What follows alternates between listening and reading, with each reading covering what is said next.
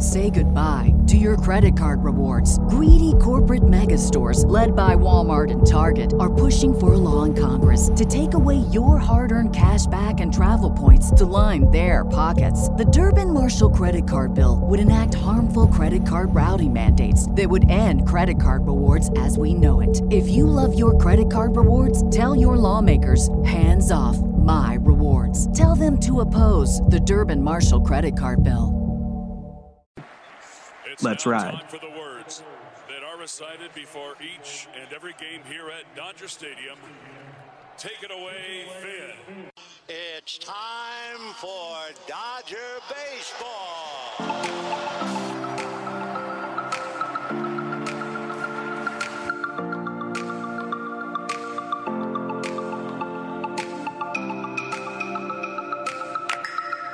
What's going on, everyone? Thank you for listening to the Incline. This is Kevin Klein here. Very fired up today because your Los Angeles Dodgers are coming off a very commanding sweep of the San Francisco Giants.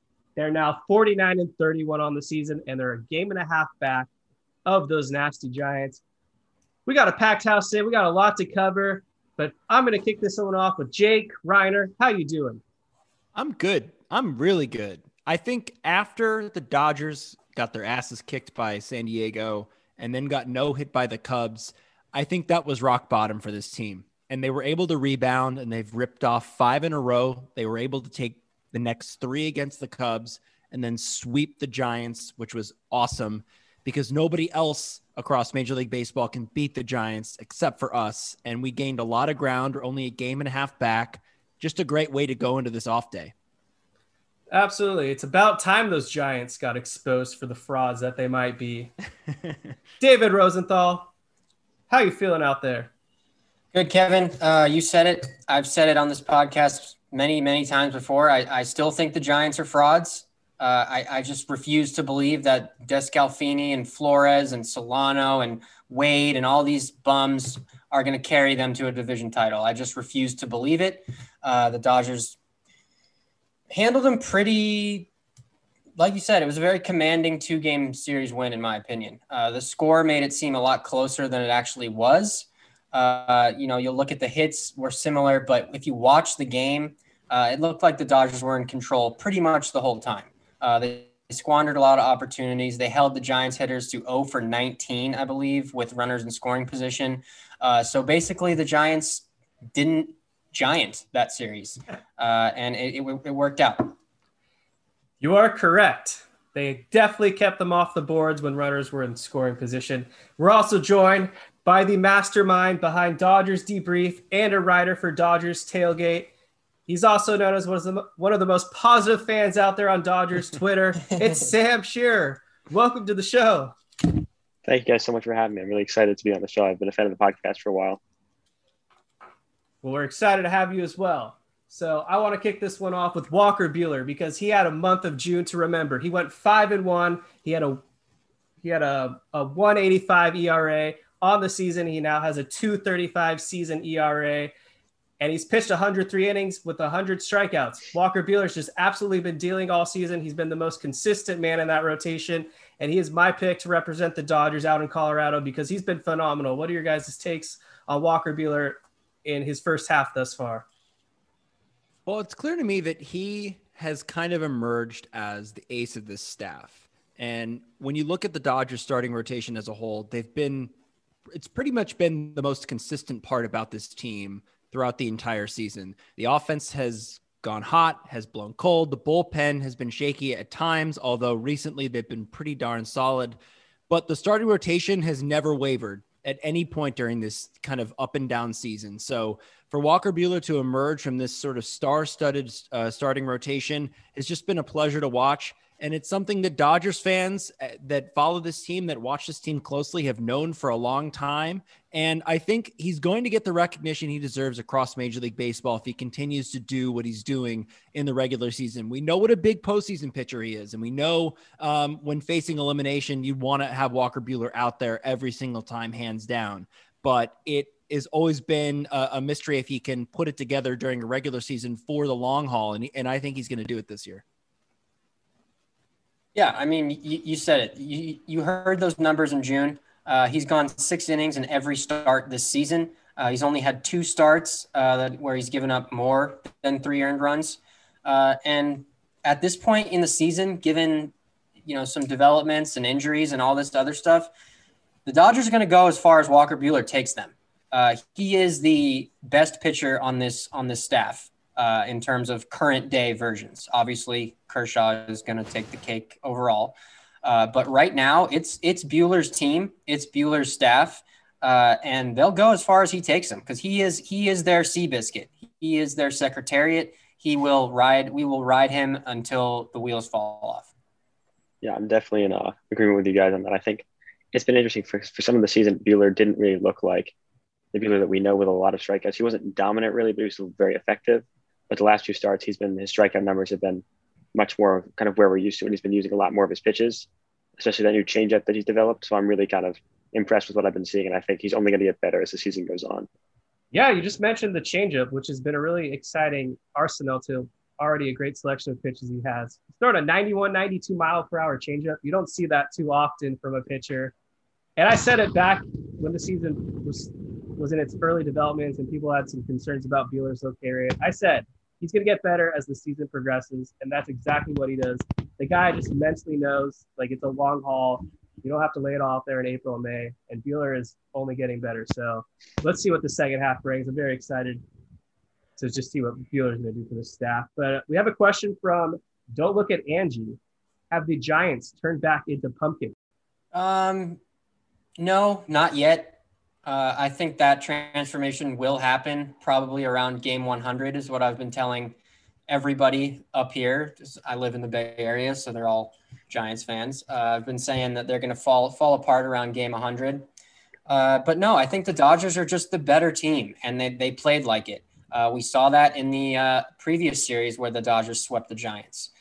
So in terms of have they completely fallen off? No, they're still going to win. They're still going to get production from these guys who aren't producing because that's just what the Giants do. You can make an argument that all 3 of their World Series titles were somewhat fluky because they got guys like Travis Ishikawa and all these nobodies kind of just producing when they shouldn't be. That's just what that organization does. It's really encouraging to see the Dodgers beat the Giants' best pitchers, DeSclafani and Gausman. We didn't destroy Gausman, but we did enough damage on him, and we were hitting the ball really hard. And I think a lot of the jams that he escaped were kind of by luck. The fact that balls were just being hit really hard at guys. And the Talkman just highway robbery out of nowhere. Always. When I saw him in right field, I almost was like, wait a second, he's supposed to be in left field doing this to us. Why is he doing it in right field now? But no, I think that's a really good sign moving forward. If we have to face them down the stretch, we know we can beat the best options that they have out there. The other guys that they have, Johnny Cueto, who's kind of coming back from an injury, and we know we can beat Alex Wood. Yeah, I was kind of agreeing with what both of you guys were saying. I was surprised.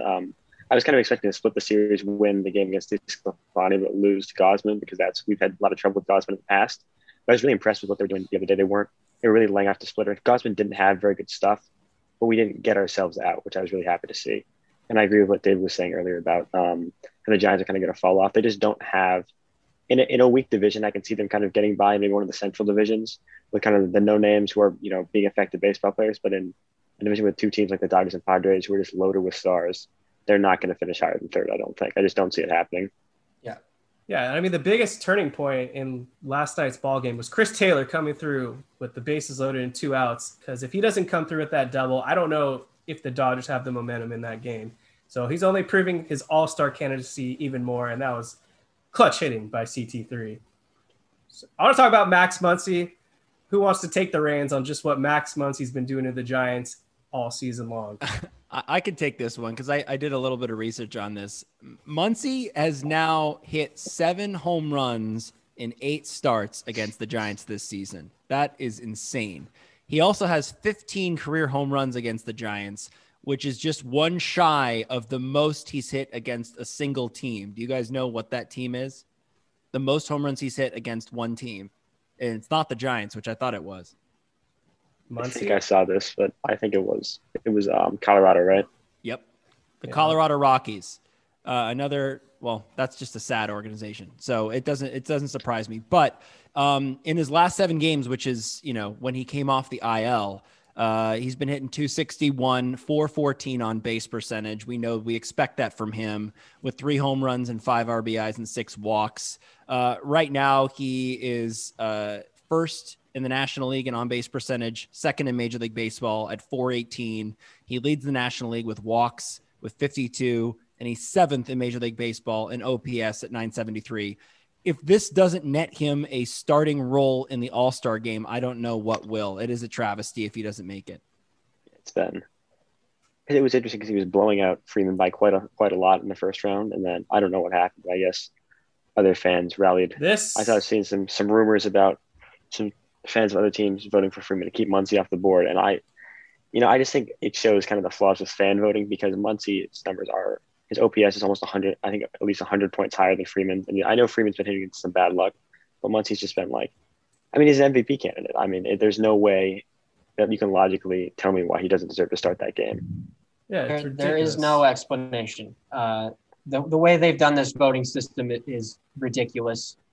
He's probably not going to be the starter because, like you guys said, teams are just hate the Dodgers and they want to vote for Freddie Freeman, even though I don't think there's one metric that justifies this, especially after last night where Muncy tied him in home runs, I believe. He's 10th in baseball in WAR. This is the craziest stat to me. There's a 19% chance he's going to walk when he steps into the batter's box. That's ridiculous. I don't know. He's having one of the best seasons we've seen it from a first half Dodger since Bellinger's MVP season for sure. And he spent time on the IL and hasn't missed a step. Yeah, he missed 10 games and still leads baseball in walks. Yeah, I think I saw his WAR was around 4.5 and Freeman's was about 1. So it's just the level of not knowing that how much better Muncy is. Just it's something that doesn't really matter. This bothers me. Obviously, Muncy will be at the game, but it's really he should be starting and he deserves that recognition. Yeah, 100%. The biggest redemption story in Major League Baseball also takes place in Hollywood, and that story belongs to Kenley Jansen, who had back-to-back saves against the San Francisco Giants. He's improved his season ERA to 138. Another potential all-star. He should be a lock. I hope they put him in there. In the month of June, he had 8 saves. He gave up 0 earned runs, and he pitched 10.1 innings. Whatever Jansen's done, he's turned back the clock, and he's converted back into the elite closer that we once knew him as. Yeah, I'm glad that Sam is on the show for what I'm about to say, because I know that Sam is a huge Kenley Jansen fan, been one for a while. Yeah. But at the beginning of the season, I just thought that he was not a high leverage reliever anymore, and he just wasn't elite. And in my defense, just based on what happened in the 2020 playoffs and World Series, it kind of made sense that, Roberts knew that he couldn't go to Jansen in that spot with Urias cooking as well as he was cooking in Game 6. And that was it was sort of telling that they couldn't really rely on him. Jansen has figured it out in the offseason. He changed his workout regimen. He's done a lot more cardio and a lot less weightlifting and whatever, but he's been consistently throwing in the upper 90s, 96, 97. The cutter is moving like no one's business. The curveball or the slider or whatever it throws, is just devastating, unhittable. He's really turned it around. I gladly eat my words on this one. Every time I make a bad comment about any one of the Dodgers players, I hope that eventually they do prove me wrong. Looking at you, AJ Pollock, I'm hoping that he turns into an MVP candidate at some point, because that means that the Dodgers are doing well, and we're relying on Kenley Jansen, and he has come through on many, many occasions. Little shaky on the back-to-back, but he was able to pull it off. Yeah, I think kind of what we saw last night kind of shows the difference between Jansen now and Jansen a few years ago. Obviously, he's improved his velocity, but he's also improved the way that he selects his pitches. His cutter last night, he just didn't have it. He didn't have command for it. It wasn't moving as much, and he just kind of he let the first 2 batters get on, and then he just stopped throwing. He threw the 2-seamer, the sinker, that other fastball that he has, and the slider, and you can see how effective he was with it, and the way you saw him pumped up at the end. I think that was a big game for him to see that he didn't have his best stuff, that Robert trusted him to go out and get it, and that he knew he could go out and get it without having to rely on his cutter as he has in the past. Because obviously, while he throws the sinker, he's regaining velocity on that. The cutter isn't quite where it was, so you can see that without command of it, it can be dicey. So I think that's kind of the difference between Jansen this year and last year, is that he has those other pitches and he'll rely on them.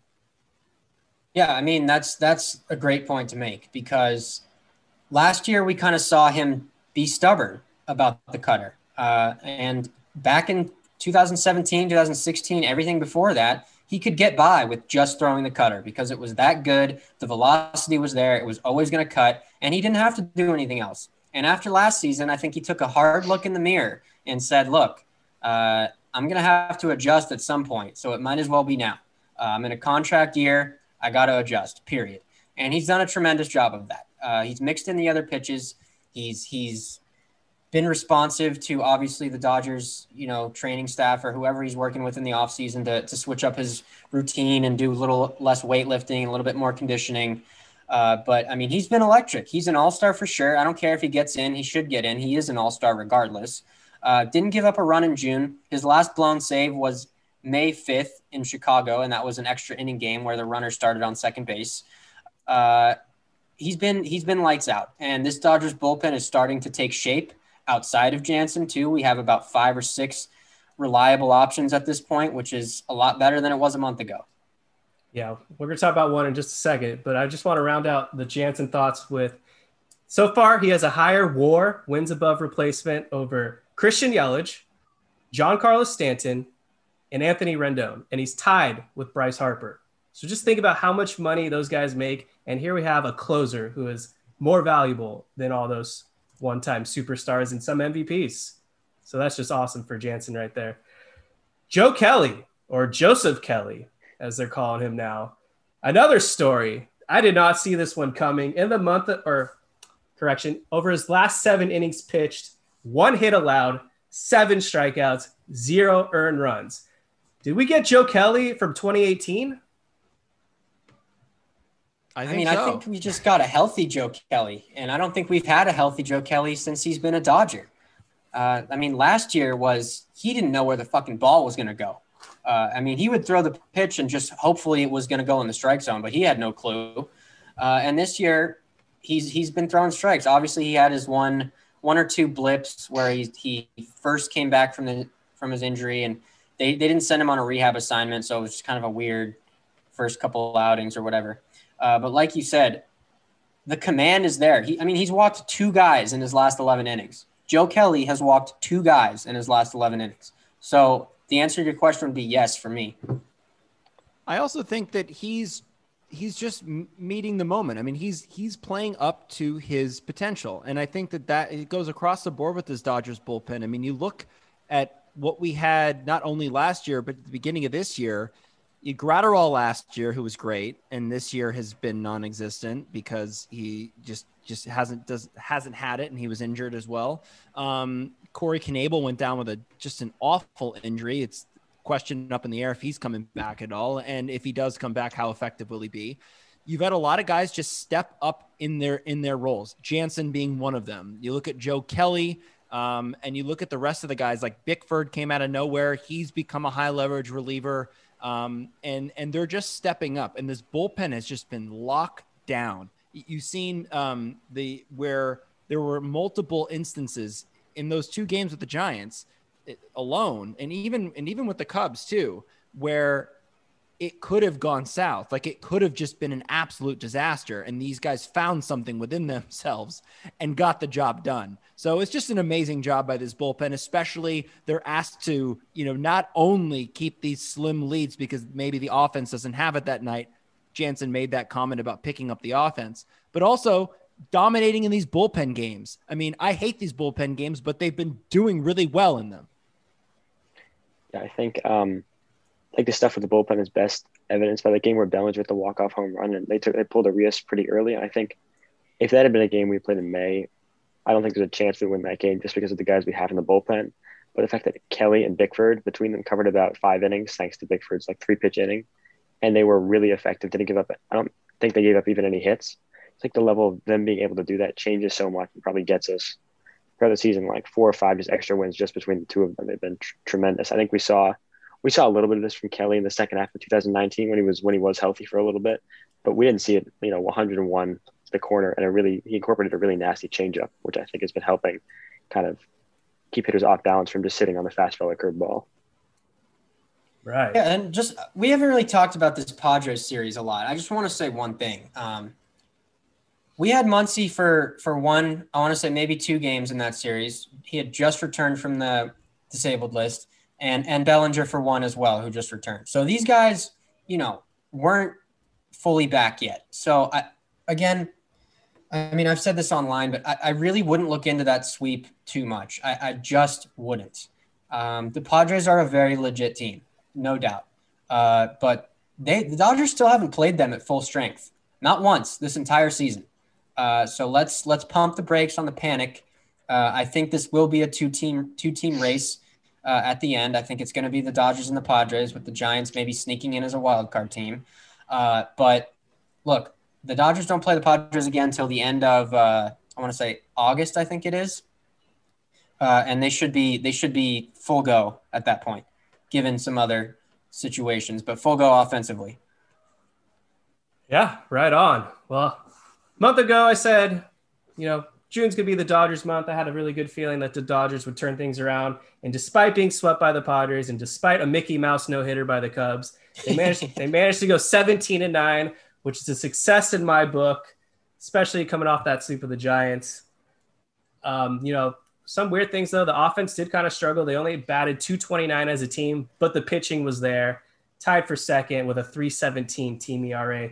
Justin Turner was a star the entire month. He batted .317 with a .429 on base and a .916 OPS. And Mookie Betts, despite, the still low batting average, managed to put up an .864 OPS and had 5 home runs himself. Yeah, and to that point about Mookie Betts, he has been doing well, but we're so accustomed and used to him doing things out of this world to the level that we're seeing from Fernando Tatis Jr. and Ronald Acuna Jr. and Vladimir Guerrero Jr. We're expecting those kind of offensive numbers to happen, and the one thing that I'm sort of waiting for is for him to put together a few games. It just seems like there is one game on, one game off type of deal. And I found it interesting that he has 10 home runs this year. All of them are solo shots. And so that to me is a little concerning, because it feels like while he is getting the ball and knocking the ball out of the park, and he has had a few leadoff home runs, there are situations where he comes up in late in the game where you get the bases loaded, or you got, runners on second and third. And he tends to, swing at the first pitch and pop it up. And those are balls that he could easily crush, that he has crushed throughout his career.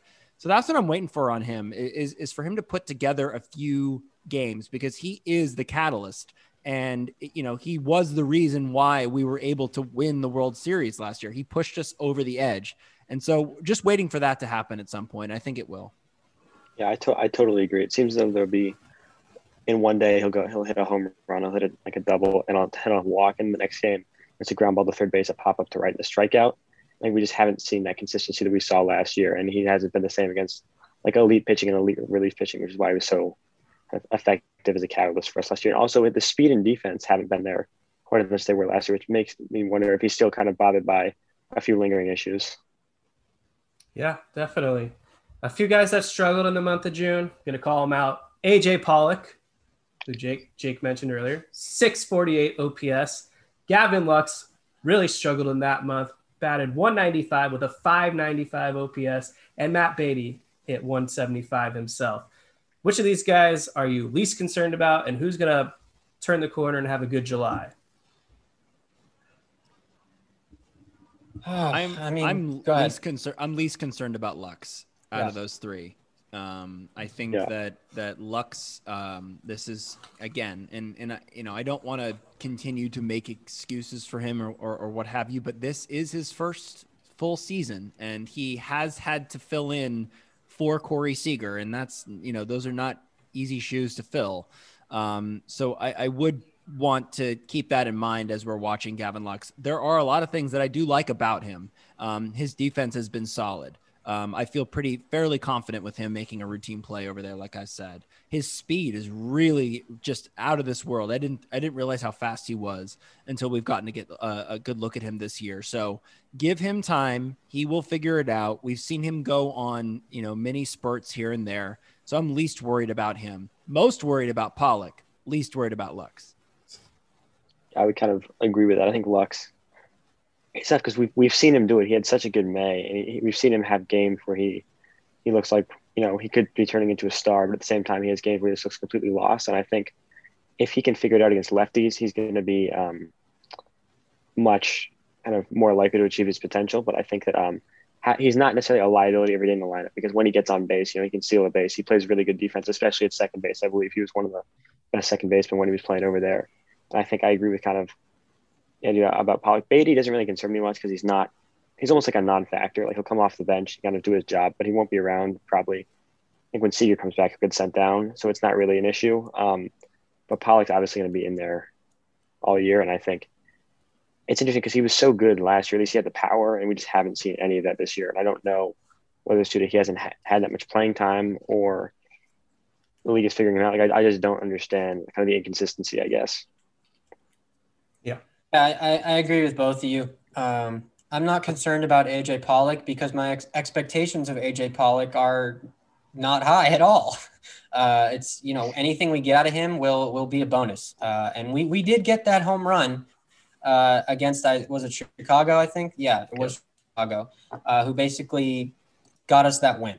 So he's going to hit a couple of those home runs. The question is, I don't understand why he starts against right-handed pitchers when McKinstry is alive.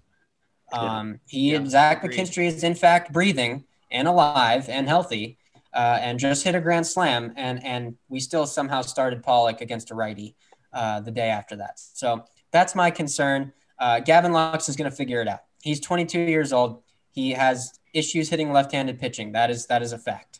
But he's more than competent against righties. The speed is a game changer. The defense is a game changer. And in terms of filling in for Corey Seager, he's exceeded my expectations. He's done his job and then some. Yeah, I think with one more thing on Lux, I think Bellinger in 2018 really, really struggled against lefties. And he got almost, I think he got platooned and took that, not personally, but he took it to heart to kind of improve against that over the offseason, and he did. And then he hit more home runs in 2019 than anyone off lefty. So I think it shows how young players can struggle like that and kind of then figure it out. Yeah, and these professional baseball teams and pitchers who've been in the league for 10 years are gonna go after you if you can't, if they know you can't hit lefties, they're gonna attack those weak spots. They're gonna bring in a lefty late in the game to face you, and et cetera. They know the holes in your strike zone. Like we said, though, he's 22. He's gonna figure it out. Yeah, definitely. I'm actually not concerned with either player. I think they're both going to have good Julys, so we'll see what happens. On the Corey Seager front, he has been transferred to the 60-day IL, but no need to panic. It's going to be another 2 or 3 weeks. His hand is not properly recovering like they had hoped to that fracture he suffered, but we should see him back after the All-Star break, and I think that's reasonable to expect. In the meantime, the Dodgers added a right-handed pitcher, Bobby Wall, the 29-year-old who has a career ERA of 7.63. Don't know too much about him, but he throws right-handed. So we'll see if he has an impact. Otherwise, Friedman just moving parts. Yeah, that's the key phrase, right? Don't know much about him, which means he's going to be elite. But we have the last righty we got from Milwaukee, Phil Bickford, turned out to be really good. So we'll see if we get something similar from this guy. Zimzy, our friend on Twitter, wants to know, has this year shown that the Dodgers can let Corey Seager walk in free agency? It's a very tough question. I don't want to answer this one first. Sam? Yeah, sure. I mean, it depends kind of on some other issues with the payroll. I don't know if we're talking about Bauer, but whether or not we're going to be paying his salary, I think factors into whether or not we're going to pay Seager. I think it shows that the team is still good without him. They can function without him, but I think we're going to notice his absence when we watch him in the lineup in a few months. So I think it'd be tough to lose him. I still think it's a little extra security in case we do, but I don't think it's any sort of making any sort of case that we can just kind of let him walk, so to speak. Yeah, I was thinking about this last night, and Ross Detweiler really ruined what Corey Seager's perfect season could have been. He was at one point projected to get a 10-year contract.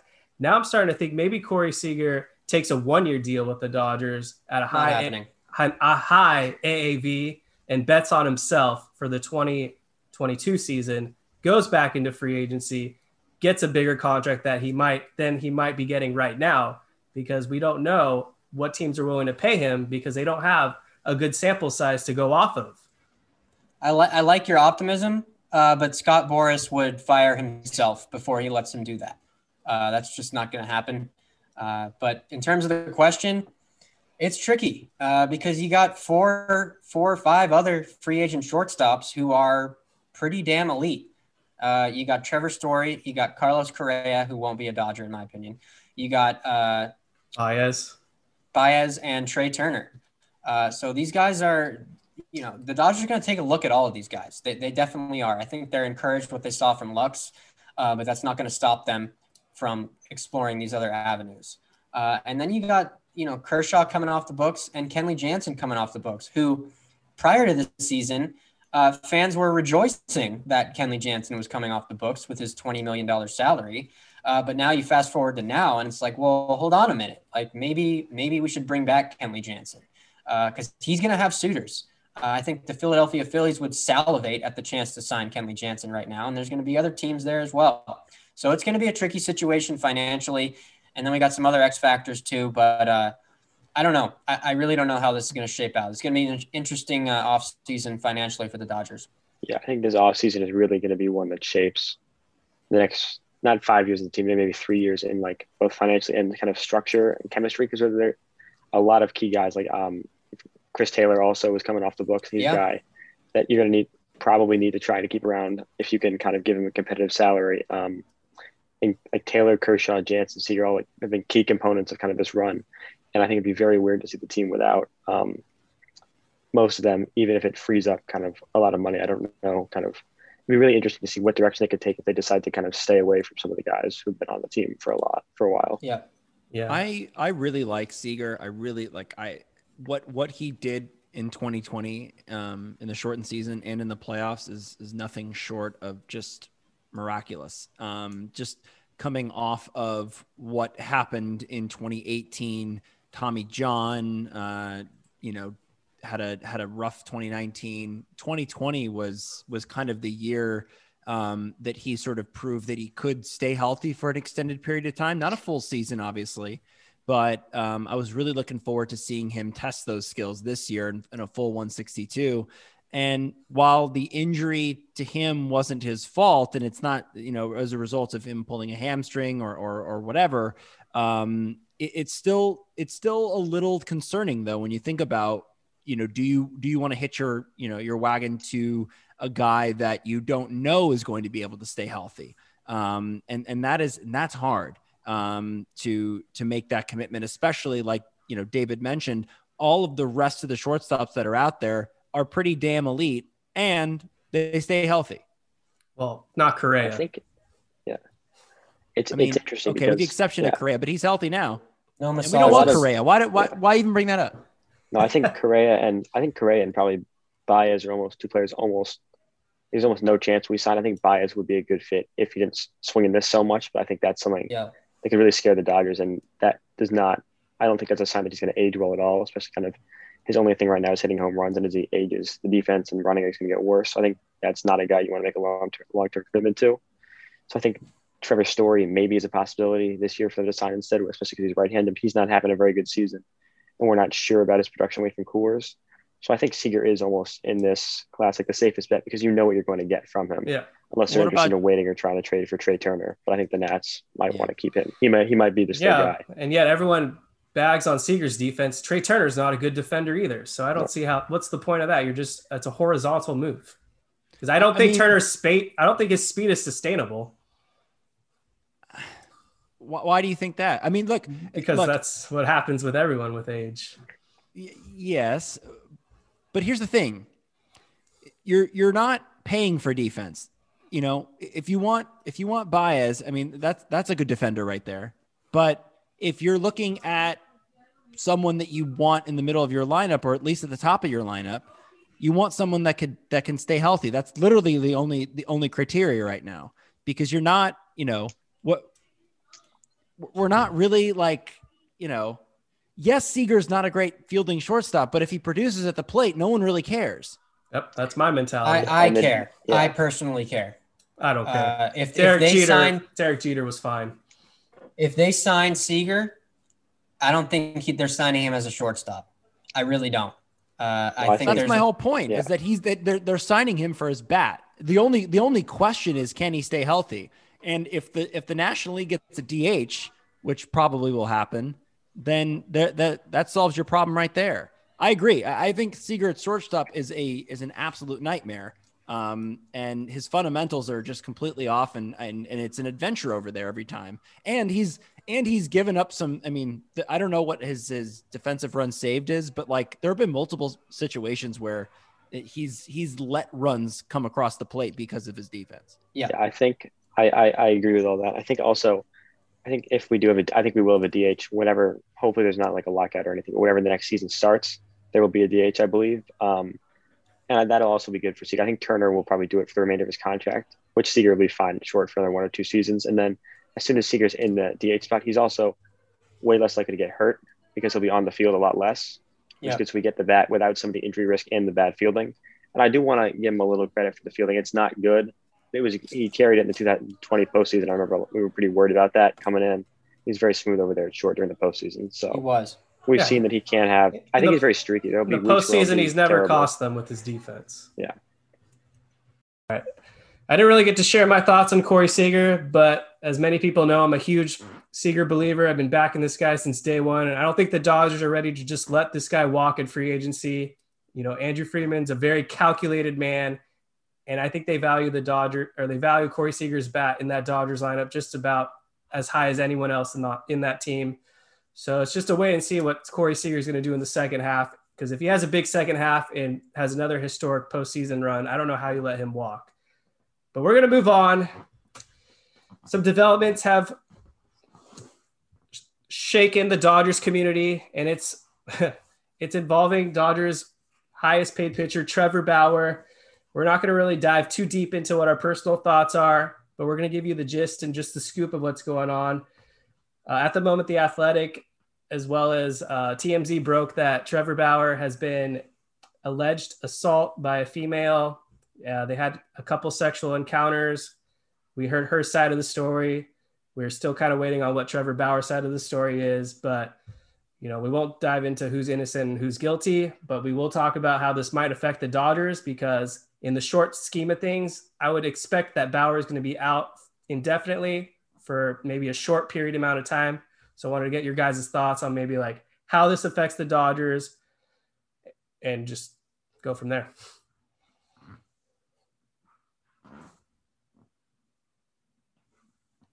Guess based on how other suspensions or however Major League Baseball has dealt with these issues in the past. But the Dodgers did come out with a statement saying that they were aware of the allegations and are essentially deferring to Major League Baseball to try and have them handle it, if there is to be any disciplinary actions. So yeah, it's a wait and see. Certainly, reading the details is kind of, it's hard to really, give your opinion at this point, just because the responsible thing to do is to just wait and see until all the facts are out. And then once the Dodgers or Major League Baseball makes a decision on what they're going to do, I think at that point we can kind of discuss it of what we think should happen in terms of the roster and what happens to Trevor Bauer's slot if that slot goes away. Yeah, I mean, it's a very unfortunate situation for primarily the victim, obviously, and for everyone involved. Obviously, we don't know the facts. I'm not going to get into what I think because I don't know anything about what happened. I don't know. I wasn't there. I don't know anything. But I would imagine we're not going to see Trevor Bauer for a long time. or maybe ever again in a Dodgers uniform. Again, we don't know what's going to happen. Obviously, more is going to take shape in the coming weeks, probably. But if I had to take a guess, I don't think he's going to pitch Sunday. Yeah, I think a lot of people were surprised to even see him in the clubhouse yesterday and celebrating with the team on the field after the win. I think especially with the article in the Athletic that came out today, I think maybe he'll be with the team. I don't really know how they're going to handle this, but I think the Dodgers are an organization that always kind of does the right thing when it comes to issues like this. They're a very kind of humanitarian organization, so I trust them to handle it well. And on the baseball side of things, though, I agree that Bauer probably will not be making a start anytime soon. If it's going to be kind of out indefinitely or more than kind of a few turns through the rotation, they're going to need to look at replacing his production. Certainly, they're going to need to look at trading for somebody. Yeah, I mean, this is a perfect, not the way we hoped, but this will definitely answer Billy Brown's question on Twitter. Trade deadline talk. Do the Dodgers need to acquire a starting pitcher, or are there other players, positional player-wise or relief pitchers that we're eyeing? I said this before the Bauer incident, that they needed a contingency plan and they need to still acquire a backup starter. And my stance on that hasn't changed. Now, if we lose Bauer indefinitely, I think I want to up the ante and go after Luis Castillo. Now, he hasn't had the greatest season with the Cincinnati Reds, but the Reds really aren't going anywhere. And we know Castillo has the potential to be a great pitcher. And I have full faith in Mark Pryor, who's really turned the career around of a lot of guys already, that he could do the same with Luis Castillo, who's known for having a nasty changeup, a hard fastball, as well as other great breaking ball pitches. So I'm kind of looking that way now and, get like a strong 3 or number 4 guy. And I like Castillo. I've been saying Kendall Graveman in the bullpen. I still think we need one more good arm. I'm not too sold on David Price these days. I think we could also go the strong lefty route. I know Victor Gonzalez's control has been really wonky lately, struggling with the command, a lot of walks, a higher whip. So I don't know which reliever left-handed wise we go after. I know Richard Rodriguez is a popular name, but I'm sure the Pirates have a high bargaining price on that guy. The one thing I will say is that, and again, no way for the Dodgers to really foresee the developments with Bauer and all of that. However, they were playing with fire with 4 starters for a long time.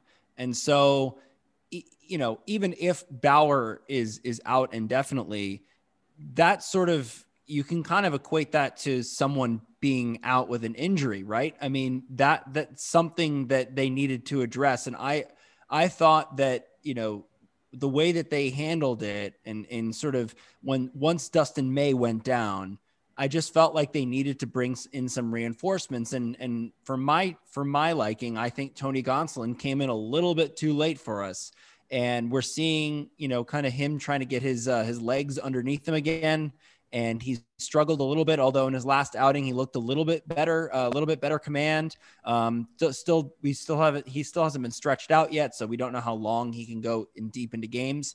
But yeah, I think even without the developments with Bauer, the Dodgers need to get a starter regardless. And now it looks like they need to get a, more of an elite starter. Maybe they, kick the tires on Max Scherzer or someone, higher echelon than just Luis Castillo. I love the idea of trying to go after Max Scherzer. I know the Nationals have been playing well recently, but I don't expect that to last definitely till the postseason. Hopefully not for another month. So they'll consider trading Scherzer. I saw the other day that Scherzer said he wouldn't waive his no trade clause or something like that if he couldn't get an extension with the team. But again, if the Dodgers won't be paying Bauer's salary, that kind of is less of an obstacle with maybe paying Scherzer in the future. But I just think Bauer is like a superstar caliber pitcher, and I think you need to replace that with another superstar caliber pitcher if you can, or at least do anything you can to do that. I think building a package around Ruiz could be a good idea because obviously catching is scarce, and we have Cartaya as well in the minors, and Smith obviously raking at the major league level. So I think he's definitely somebody we can float around trade deadline to try and find. Scherzer, Castillo also would be a great option. Maybe Jose Barrios of the Twins is another good option for somebody who kind of got this stuff but not necessarily hasn't been able to put it together. So I think we could definitely do some stuff with. I'm going to throw this scenario out there. Go after Nick Castellanos and get him to bring Wade Miley with him. Obviously, Wade Miley. Hold on. It's not what I thought you were going to say. I know. Obviously, Castillo would be a nice addition in that trade too. But Castellanos, one, is going to be extremely expensive to acquire. He's on a pretty hefty contract, which, will help the Dodgers in negotiations per se. But look, I still think if they're gonna lose Bauer, which if these allegations are true, I hope they do. I think the way you go is you just offense teams to death. I don't think acquiring Scherzer is going to be possible. And after that, there's not a whole lot of shut down guys left. So why not go get Castellanos, stick him in left field, and just score 5 to 6 to 7 to 8 runs a game and just rely on the offense, rely on Buehler, Kershaw, Arias, and the back end of the bullpen to win games. I think having Castellanos in the lineup obviously is a huge boost. I agree that I would have wanted him to go on for him anyways, but I think especially they do need a right-handed bat. If they're going to lose a little bit in pitching, you want to gain more than you were thinking initially in offense, it could be a good idea. And just imagine having him sitting between Seager and Bellinger or Muncy and Bellinger, just that. Although you can't bring in a relief pitcher that's going to get all three of them out effectively. I think he would really balance out the lineup well with Turner and Smith and Castellanos as righties to Bellinger, Seager, and Muncy as lefties. Yeah, that would be my number one target. Regardless, I think he does everything that the Dodgers love. He's not amazing in left field, but he's basically what they wanted AJ Pollock to be. Yeah, that's definitely a bat that I've wanted for years. The contract does concern me. I don't know if the Dodgers are willing to take on all that salary, but his offense definitely validates what the Reds are currently paying for him. So would be a huge boost. Definitely, no doubt about it. And also just to kind of respond to what David said, I think it could work, building up your offense and just, outscoring everybody to death. I just worry about the bullpen. I just worry because we already have sort of the bullpen game set up when Gonsolin pitches. And if we lose Bauer, even if we don't get like an elite starting pitcher, we need some starters. We need guys that can go out there and get us 5 innings because otherwise this bullpen is just going to be dead by the postseason. Yeah, I think Kyle Gibson could be a good option. Wade Miley's not a bad option for that either. Kyle Gibson's good. And Josiah Gray is coming back from an injury. He's making a lot of progress. We could be someone we see come up maybe in August or late July to kind of just eat some innings and kind of get his feet wet. I would love to see Josiah Gray. I didn't know he was close or he was. Yeah, I think I saw he was starting to throw to hitters. Yeah, I saw that. Making progress. They definitely need someone for sure. And hopefully Gonsolin can be that guy too. He looked good, but they need to get him up to 100 pitches. Yeah. This one's kind of geared towards Jake. Gorilla Golf wants to know, why don't players bunt against the shift? And he's talking about the Dodgers. Why aren't they bunting against the shift or hitting against the shift more? It's just not what they do. It's not what they do anymore in Major League Baseball. They don't do small ball. And, for guys, it's hard to bunt.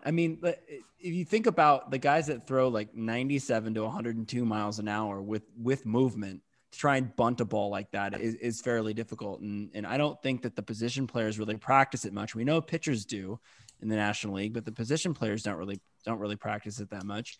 Personally, I would like to see it. I think that the Dodgers, they shift on the Dodgers. Well, they shift on everybody, but I just feel like a lot of the times the Dodgers get burned by the shift. We saw that time and time again in that San Diego series where you had Matt Beatty and Max Muncy just hitting into the shift to the short right fielder, Manny Machado.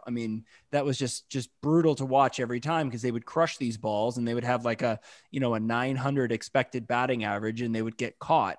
So yeah, I would like to see it for sure. I don't know why they don't do it per se, but my guess is that they just feel like the percentages are a lot higher if they just try to hit the ball. Yeah.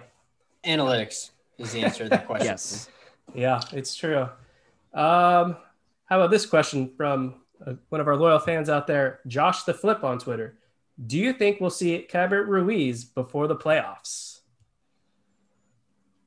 The problem with that one is he has one option left. So if they're going to call him up, they got to make sure, like, if they call him up again, like he's not going to go back down. I think that's where it gets a little hairy. Yeah, I think we'll see him because hopefully no one gets hurt, but obviously that's never a given. And I think Barnes's value is going down as Smith becomes a better framer and defensive catcher. I think we saw the first game against the Giants. Smith made a few picks that were, incredible.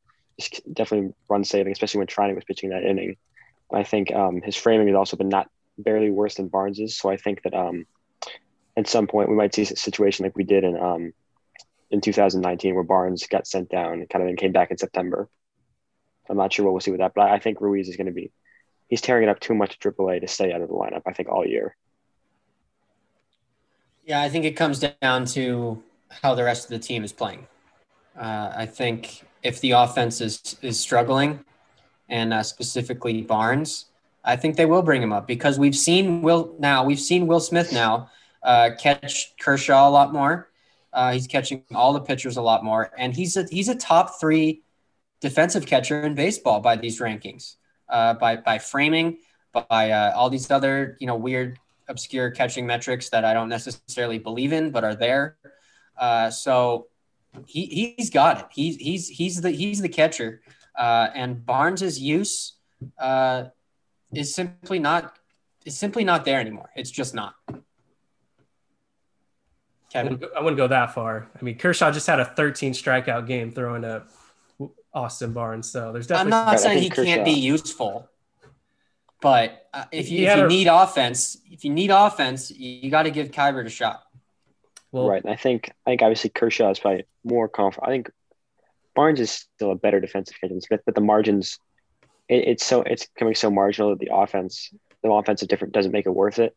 Obviously Barnes they're very comfortable together, but we've seen Kershaw dominate with Smith behind him, and they're going to need to learn to be able to work together effectively anyways, so you might as well kind of get going with that. I think Barnes is probably one of the top defensive, especially backup catchers in the league, but with Ruiz's offense, it's just not justifiable to keep him up there for much longer. Well, Barnes did have 2 ninth-inning home runs this season. He took the fraud, Mark Melancon deep. He also did some damage against Josh Hader. We know he can come through in the clutch. It's just a matter of, I agree with David, if the Dodgers are pressing and need to get some wins with the offense, then yeah, you roll the dice with Ruiz. But for right now, I feel like we're not obligated to necessarily call up Ruiz. And I'm a huge believer in him. I think he's going to be a legitimate star catcher. We don't need to rush him up if we don't have to. So let him continue. He does have one more year left. So they can call him up as much as they want and send him down this year. So if they call him up again, they don't have to keep him there. They can.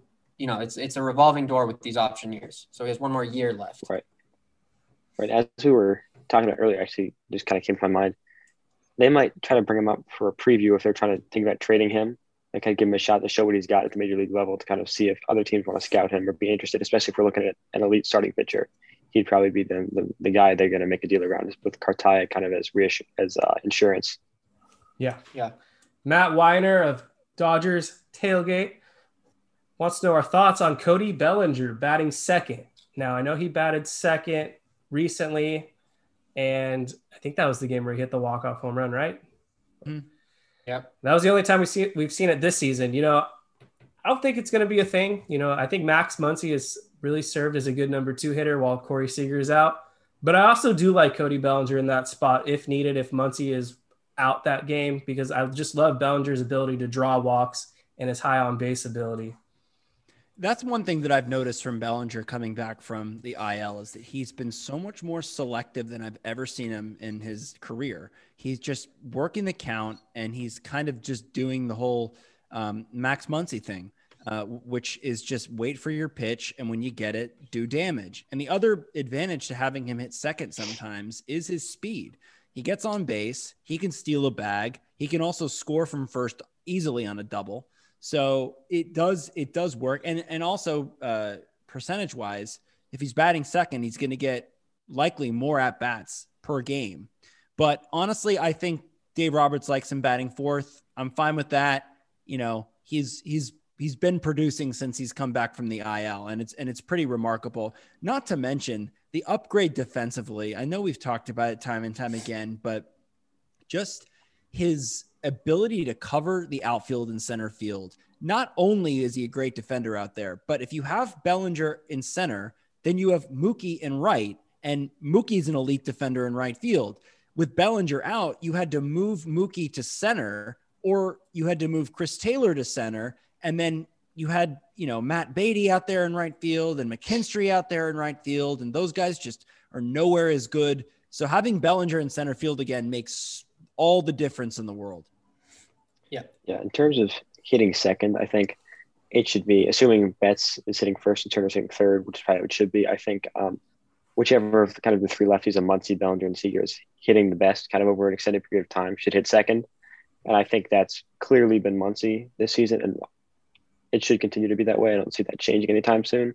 So I'd keep Muncy at second and have either Seager hitting fourth and Bellinger hitting fourth, depending on who's playing better and whether they're more comfortable. I think it's kind of not super important at this point. And obviously, Robert's going to be more tuned into how the guys are feeling in that sense. But I think for the foreseeable future, Muncy should 100% be hitting second. But I think Bellinger is a good person to have hitting second when Muncy's getting a day off. Yep. Jake hit the nail on the head with Bellinger's defense. It's just been as good as it's been, making some incredible catches and just showing off the speed in the outfield. Coming up on the docket for the Dodgers, they go out to our nation's capital. They're taking on the Washington Nationals. And while it's a 4-game set, it's not necessarily a big series for the Dodgers per se, but on the Nationals side of things, this is a chance for the Dodgers to put the Nationals back from contenders to sellers. So I'm very interested to see how the Dodgers approach this one. They're going to face Patrick Corbin to open it up. While he is struggling this season with a 5.33 ERA, we just saw what Blake Snell did to us. Bad lefties just seem to have the Dodgers number, and Corbin's been a guy in the past. Then they face Max Scherzer. That'll be Urias against Scherzer. Then Clayton Kershaw against a young pitcher for the Nationals, Espino. And then 4th of July, it's an 8 a.m. game, Pacific time, so set your alarm up. Dang. So you wake up early, 8 a.m. Don't miss that one. Right now it's scheduled to be Trevor Bauer against Joe Ross. We'll see if that one sticks. But I remember the Dodgers faced Joe Ross a few years ago in the NLDS, and Egon smacked a huge home run off him. So let's see if they can rekindle some of that magic. And then they have 4 against the Marlins in Miami. So 8 very winnable games. And then I believe they have the Diamondbacks for 3, and then they go into the All-Star game. So any takeaways? This is a stretch. Any takeaways? The only thing I wanted to talk about real quick was just Kyle Schwarber. This guy has been on a tear over his last 10 games. He has 12 home runs hit.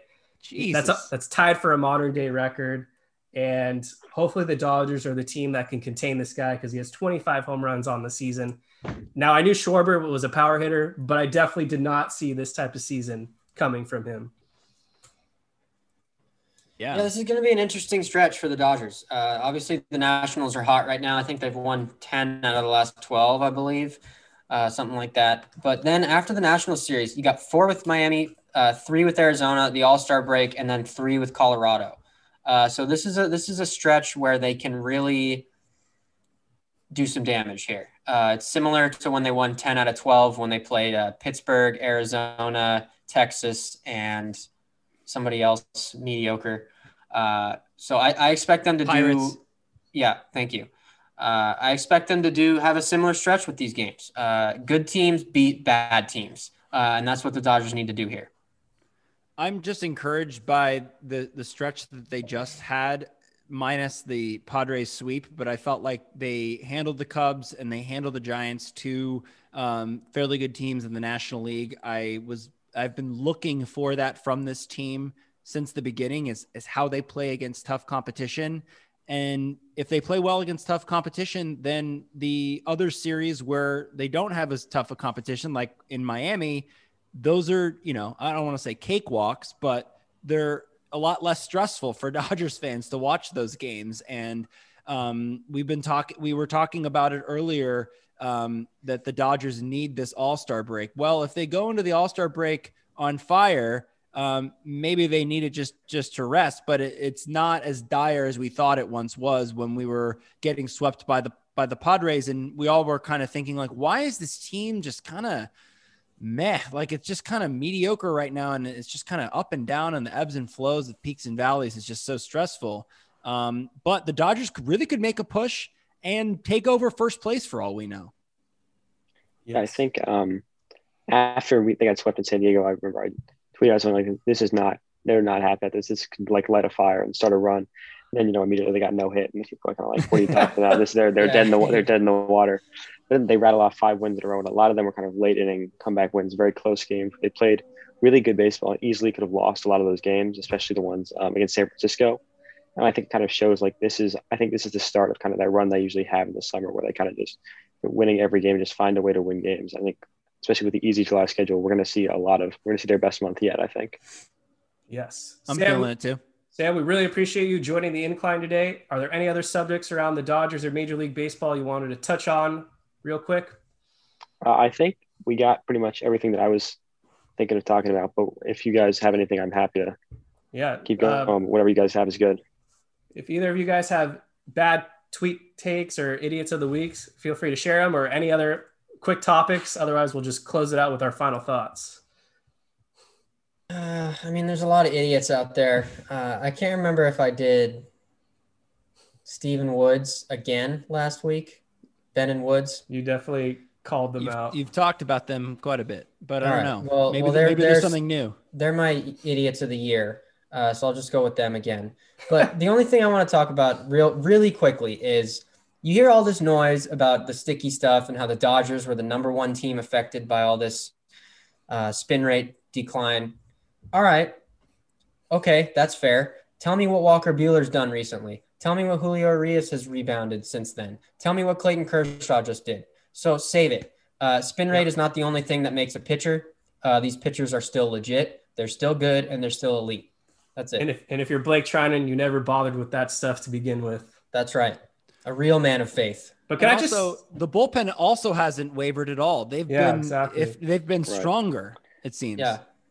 I just want to say real quick, if Garrett Cole isn't legitimate proof that Spider Tack or whatever he is using is on the same playing field as performing enhancing drugs, then there's no reason to argue, because what Garrett Cole is doing right now is just proof. Like, this guy is not good, and he was a scam fraud, and he just robbed the Yankees of $300 whatever million, because he's a number 3 at best right now.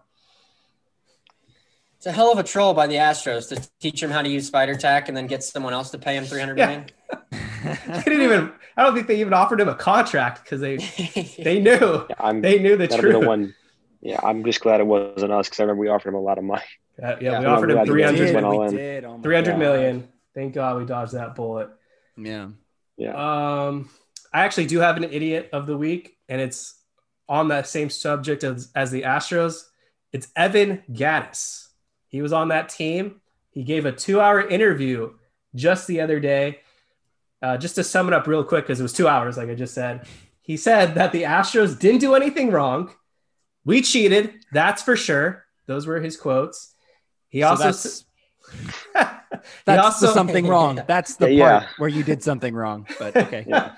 He also said there were members in the Astros dugout that told the other side of the Dodger side of things to cool it on the cheating talk. And he also accused other teams around the league of doing the same thing, but they kept hush hush because they didn't want to have the same investigations shine light on what they did. So that's Evan Gattis for you, ladies and gentlemen. El Oso Blanco. Look, if the Dodgers were so egregious and had this sort of similar sign stealing, concoction that the Astros did, why isn't anybody talking about it? Where is the evidence? Yeah. We've seen guys come out and say, and accuse the Dodgers of doing it. I forget that one journeyman that came out recently and said that I think he was a member of the Brewers. I can't even remember his name, to be honest. But the point is that he wasn't on that team. Mike Fiers. Eric Kratz. Eric Kratz, yeah. Mike Fiers was on that Astros team. Where's the former Dodger that's going to come out and say that? That's the only way that you're going to find out if anything happened. And my other point is that, do you really think, remember how angry Bellinger and Turner were before the is shutdown. This is the point. Remember right how here. angry they were? Do you really think that if they were that if they were so angry and behind the scenes were actually doing exactly what the Astros were doing, that they would come out and be that angry about it? Right. No I mean, chance. it just makes no sense. No. Right. No. There's so many like logical arguments. Like also Gaddis, I don't know why the Astros would tell the Dodgers to shut up about the cheating talk while they're playing in the World Series and winning a lot of the games. It just makes you look guilty. That makes and the no only sense. evidence I've ever seen about the Dodgers cheating is like, oh, this guy was wearing like the wrong polo shirt. They think he was spying. What? Yeah. It just makes there's no logical argument for the Dodgers cheating. They go after all the time. It's the good like teams that are like really good who they go after as cheating. And I think that was the case with the Astros, but they found proof there. They haven't found proof anywhere else. So just honestly grabbing at straws. Yeah. Glad I got you guys fired up. All right, let's close out the show. Final thoughts, and then we're signing out.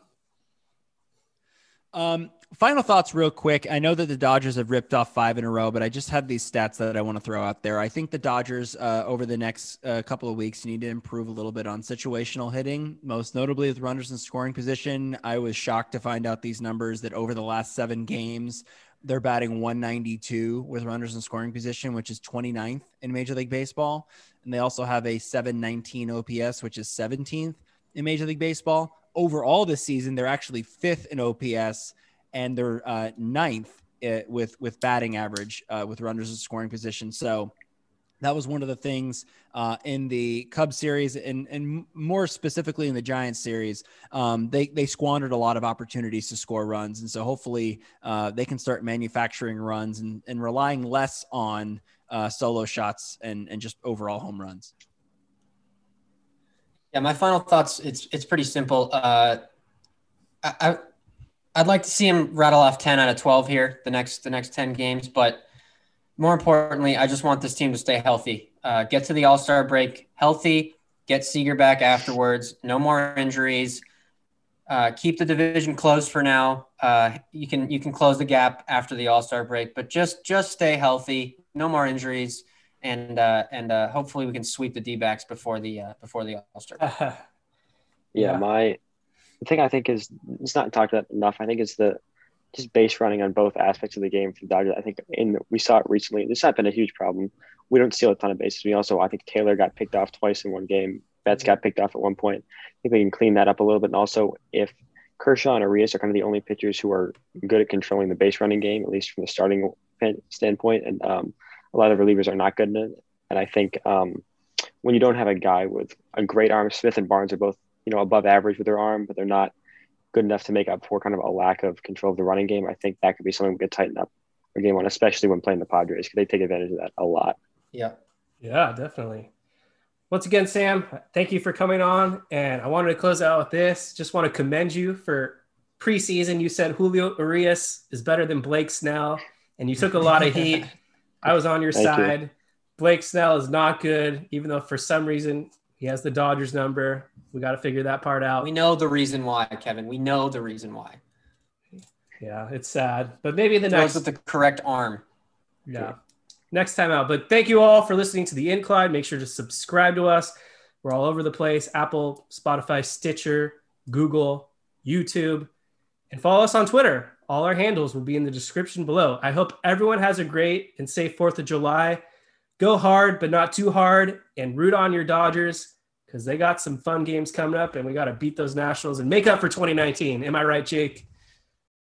Say goodbye to your credit card rewards. Greedy corporate mega stores, led by Walmart and Target, are pushing for a law in Congress to take away your hard-earned cash back and travel points to line their pockets. The Durbin-Marshall credit card bill would enact harmful credit card routing mandates that would end credit card rewards as we know it. If you love your credit card rewards, tell your lawmakers, hands off my rewards. Tell them to oppose the Durbin-Marshall credit card bill.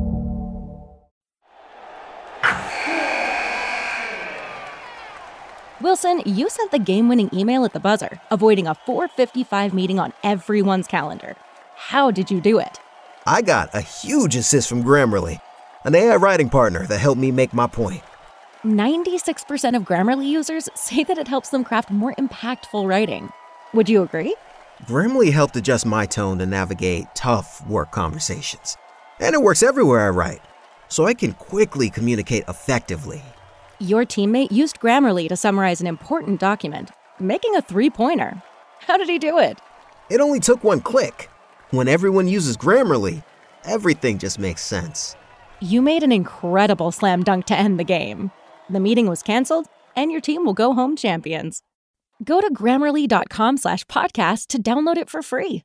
That's Grammarly.com/podcast. Easier said, done.